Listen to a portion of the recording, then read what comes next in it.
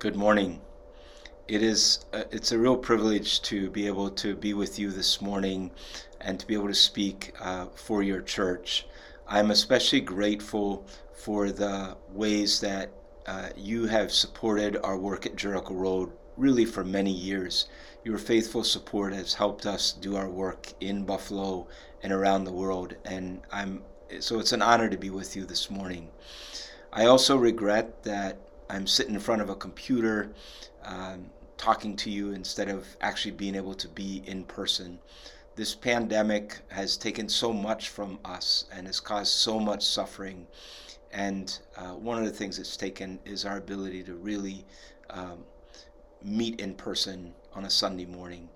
And so, we have hope as the numbers improve over the coming months that someday this pandemic will no longer be with us and the suffering will be over.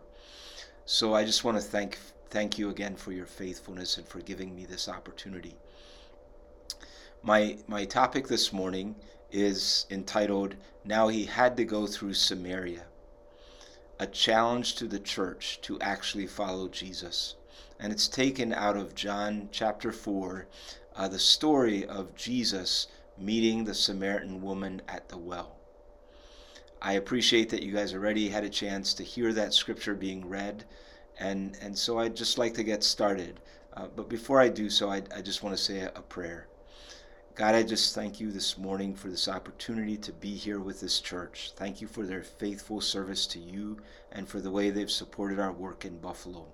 I ask now that you will guide my heart, you'll give me the words to speak, and that we can honor you through our time together this morning.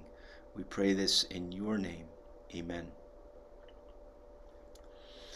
So this story of Jesus meeting the Samaritan woman, as told in John chapter 4, is a great story, one of my favorite of all the Gospels.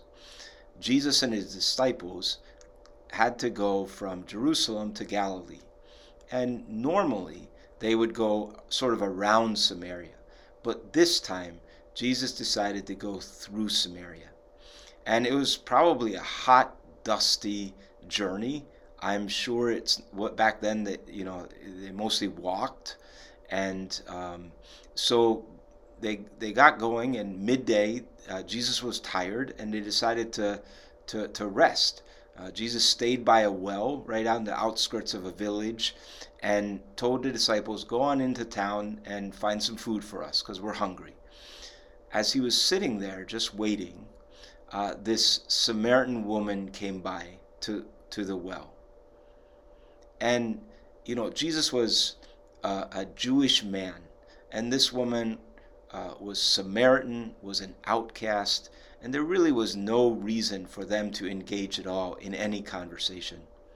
But instead, breaking all kinds of barriers, Jesus reached out to the woman, and they had this amazing conversation, which ended up changing her life and the life and really changed her village. And I think that this story has such relevance to us as followers of Jesus today and to the church in America. And so I wanted to sort of break this down and give you a sense of what I see out of this passage. In my mind, the main takeaway of this incredible story is that when Jesus reconciles us to God, we also get reconciled to each other. That ethnic, cultural, racial, and religious barriers are broken down. So I just wanted to sort of set the stage for this story and for my talk this morning with giving a deeper sort of look at who the Samaritan woman was that Jesus met at the well and what she represented. First of all, she is a woman. She lived in a patriarchal, male-dominated society where women were considered inferior to men. In the Greek literature of the time, there was these sayings. One was that a woman is twice as bad as a man. Another was Um, a woman is never to be trusted on any account. There was even this saying that Plato and Aristotle and some of these people that we've read and studied and maybe even admired would say, maybe on a daily basis, they would say, I thank God that I was not born uncivilized, a slave, or a woman. Even the Torah, or the 5 books of the law, including Deuteronomy, really in their pages codified a legal system that treated women differently than men.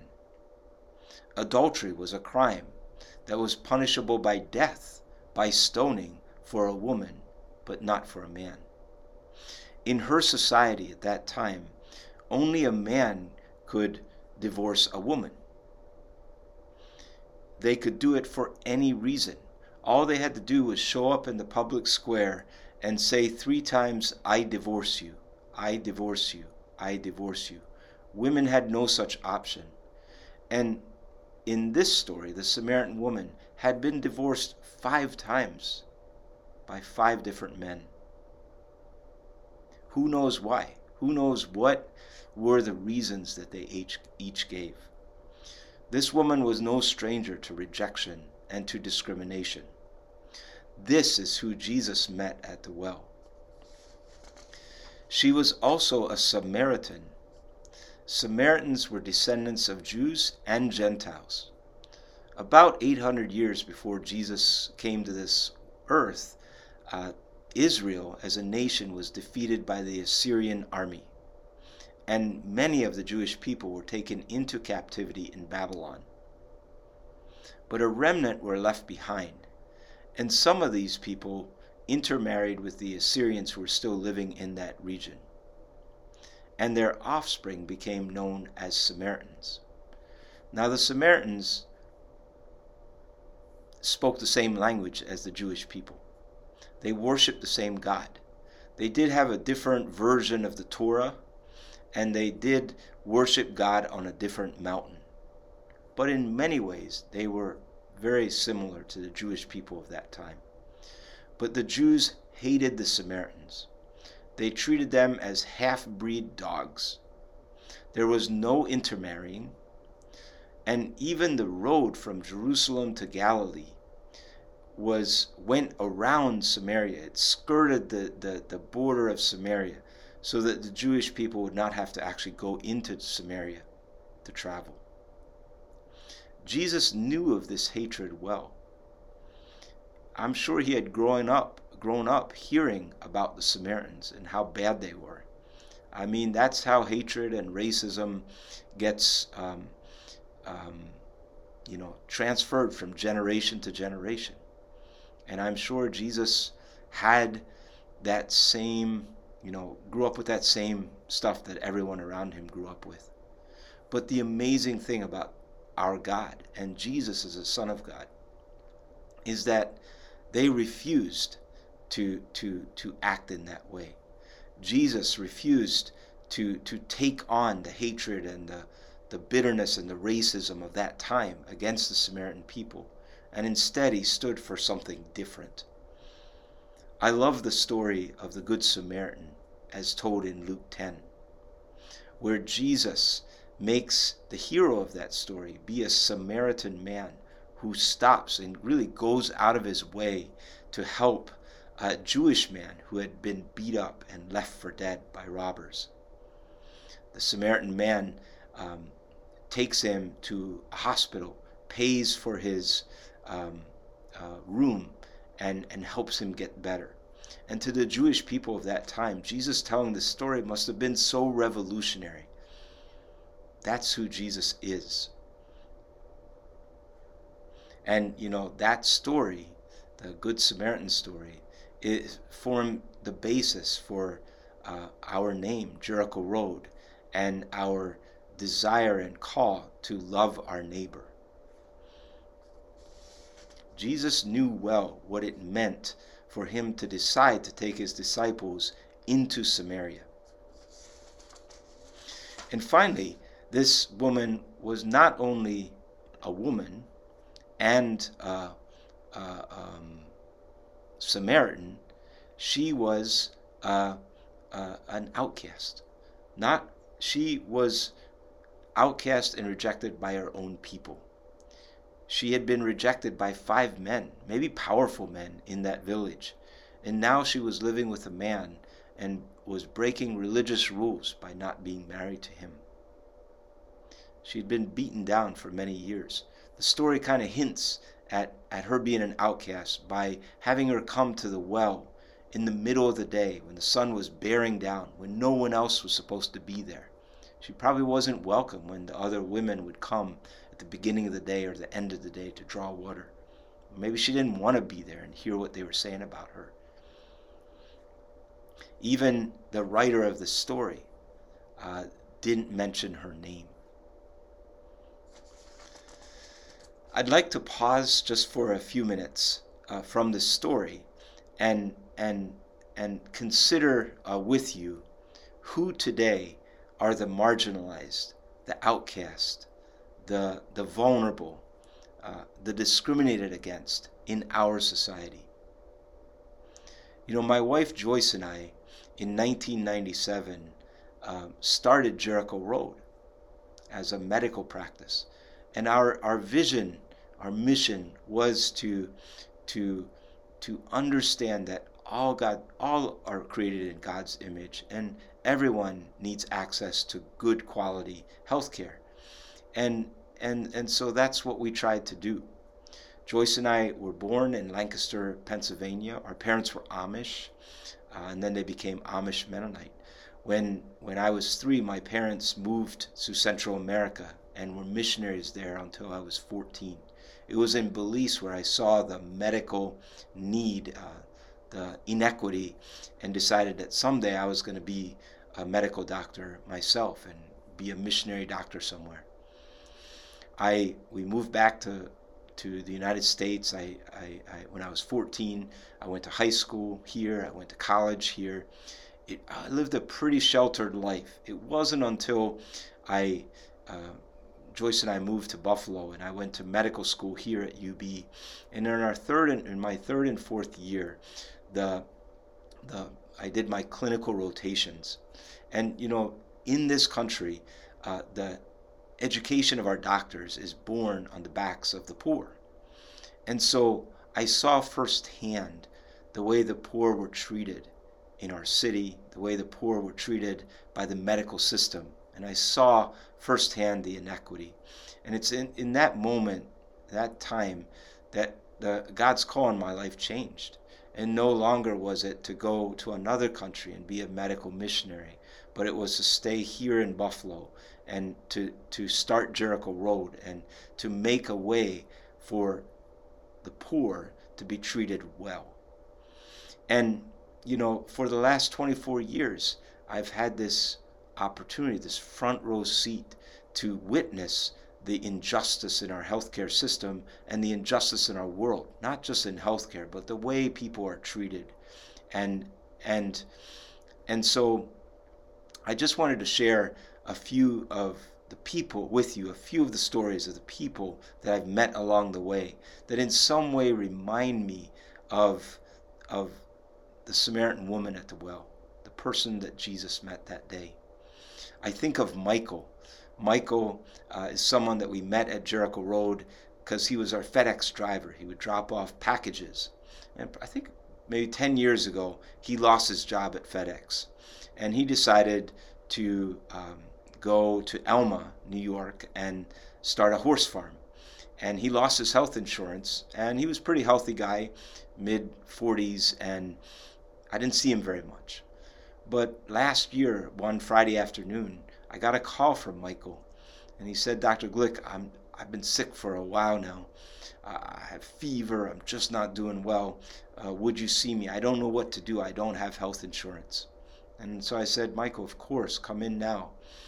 And I was really shaken when I went in the room that afternoon at the end of my schedule to see Michael, because he was sick. He had a fever. He had clear evidence of widespread colon cancer.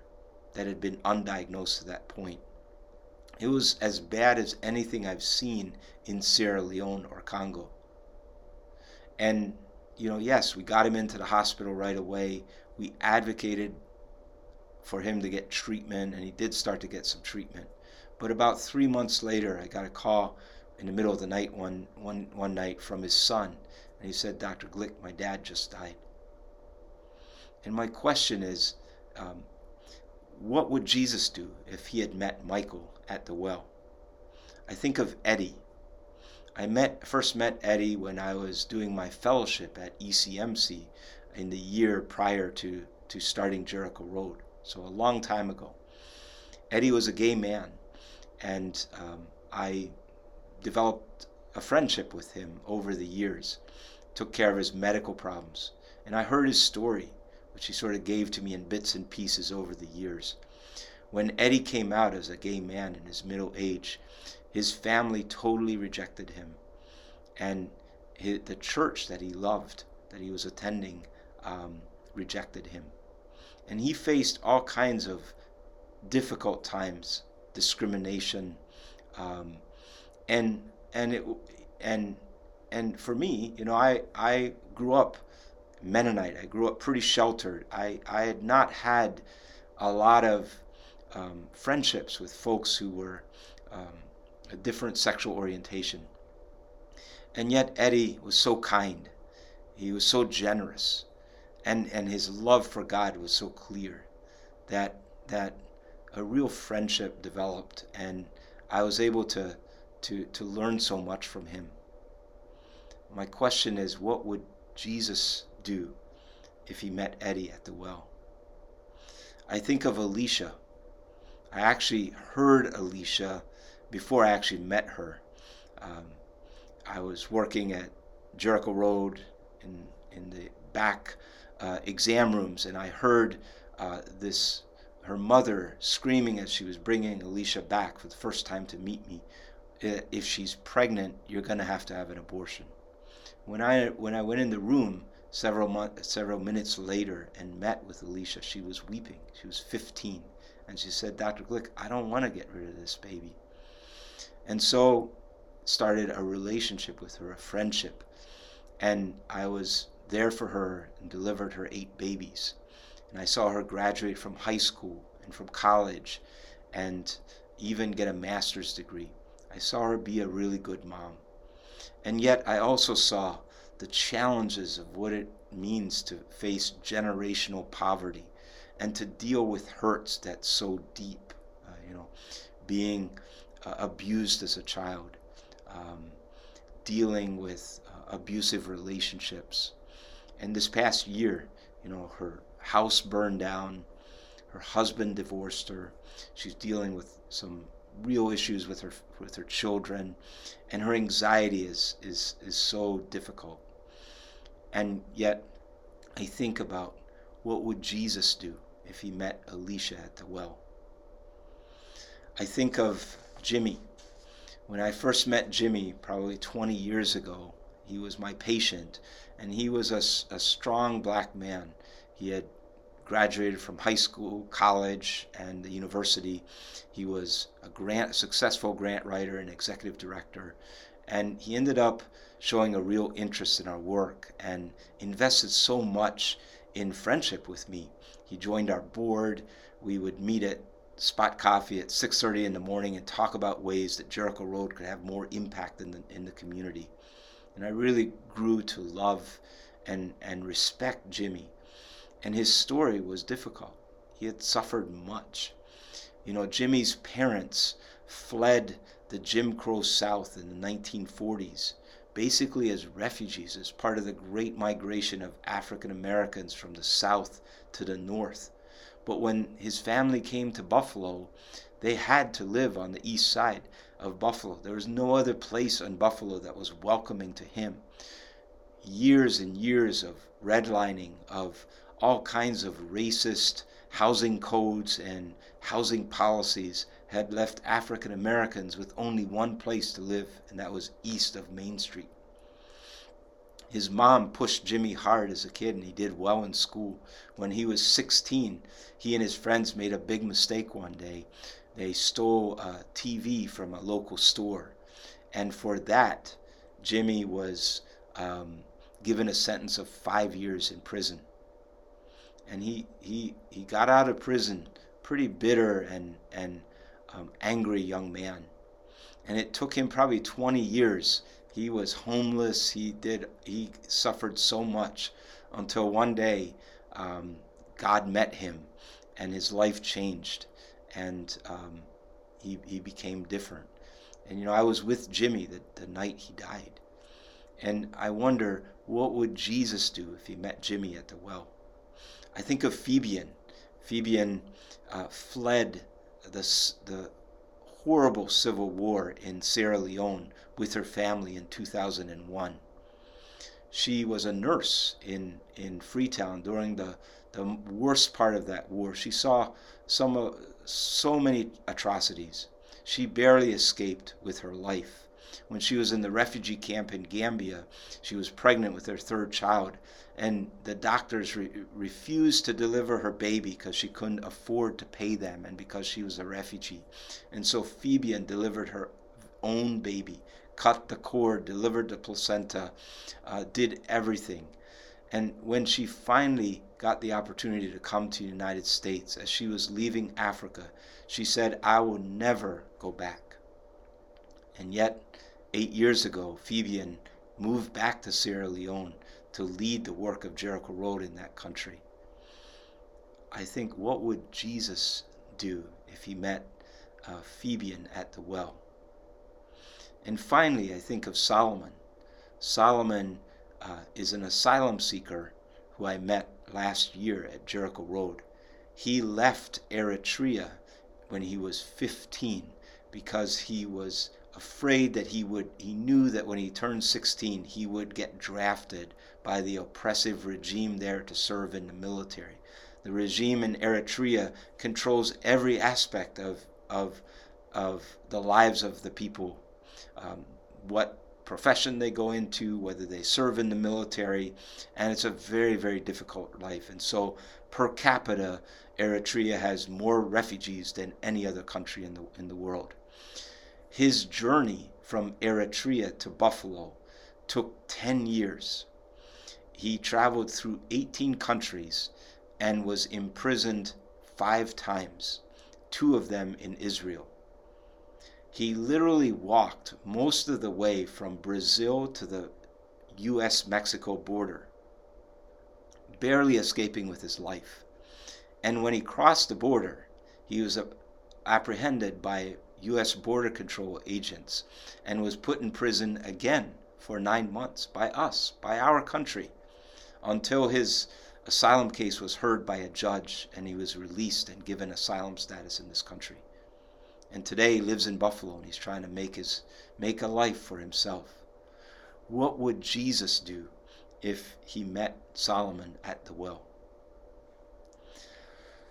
So let's get back to the story and think about, what did Jesus do?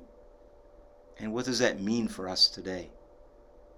First of all, I love the verse in this story where it said Jesus had to go through Samaria. It's really not true. He didn't have to choose to go to Galilee by traveling through Samaria. Most of the Jews would go around. That's the way the road was built.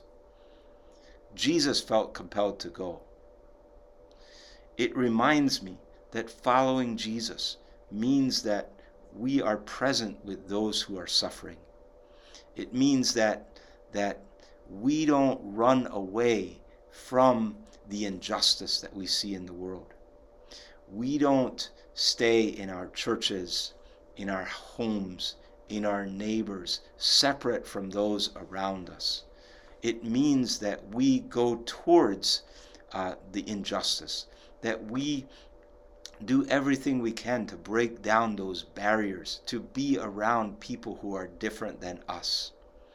Jesus made a conscious choice that day, maybe knowing that he was going to meet that Samaritan woman. He made a conscious choice to go through Samaria. Jesus asked the Samaritan woman for help. This was a powerful gesture. Jesus was a Jewish man, and the Samaritan woman was an outcast. Jesus didn't have to reach out to her. He didn't have to say anything to her. But Jesus chose to engage. He chose to ask her for a drink, to ask her for help. He chose to give up his power, to give up his privilege, and to act on equal footing with this outcast Samaritan woman. And it reminds me that as followers of Jesus, we're compelled to give up our own privilege and our own power and to willingly engage with others.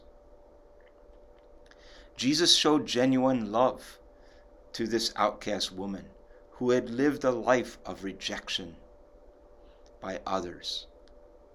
He already knew her story. He knew that she was an outcast. He knew that she had been rejected by 5 men. He knew that she was a Samaritan woman. But he showed love in that moment. This reminds me that following Jesus demands us showing unconditional love to others, no matter what. It's that love that makes the difference. That's how we change ourselves. That's how we change others around us. And that's how we change our world. That Jesus compels us to show unconditional love. And Jesus offered her living water. Basically what he was doing, he was taking or trading her pain, her rejection, her status as an outcast. He was exchanging that with this promise of living water, of eternal life, of a new way, a new life. That's what Jesus does when he meets us. And it reminds me that in God's kingdom, all are welcome. It doesn't matter who you've been, where you've been. It doesn't matter what you've done. And it doesn't matter who you've chosen to love. What matters is that you have met Jesus. To his disciples, Jesus' actions that day were radical. He modeled a whole new way of love, of redemption, of acceptance. Imagine their surprise, when they came back to the well with their food and found Jesus talking to the Samaritan outcast woman. This was a shocking breach of protocol, and they would have recognized that immediately. And in fact, if you read the scripture, you could see what they're saying in thinking. They're thinking like, why is he doing that? But they don't actually say it to him because they know they can't challenge Jesus. Imagine also their consternation when the people of the village invite them to stay and Jesus actually accepts. And for the next 2 days, they are living in this village, eating, sharing food, breaking all kinds of cultural and ethnic and religious barriers. Imagine their shock when many of the Samaritans decided to follow Jesus. This reminds me that following Jesus, we need to model this new way in all of our actions. Just like Jesus modeled this way to his disciples, this is also modeling for us how we should be living.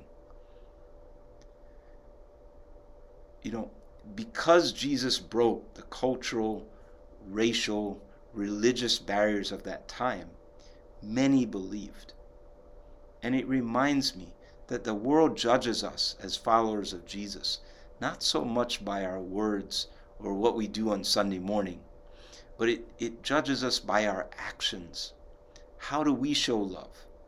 How do we reach out to those who are discriminated against? How do we fight for justice? People know the story of Jesus, and they measure us by that story, by his actions. That's how we're measured. So in conclusion, this powerful story shows us that when Jesus reconciles us to God, we get reconciled to each other. All kinds of walls and barriers that we build up between us get broken down.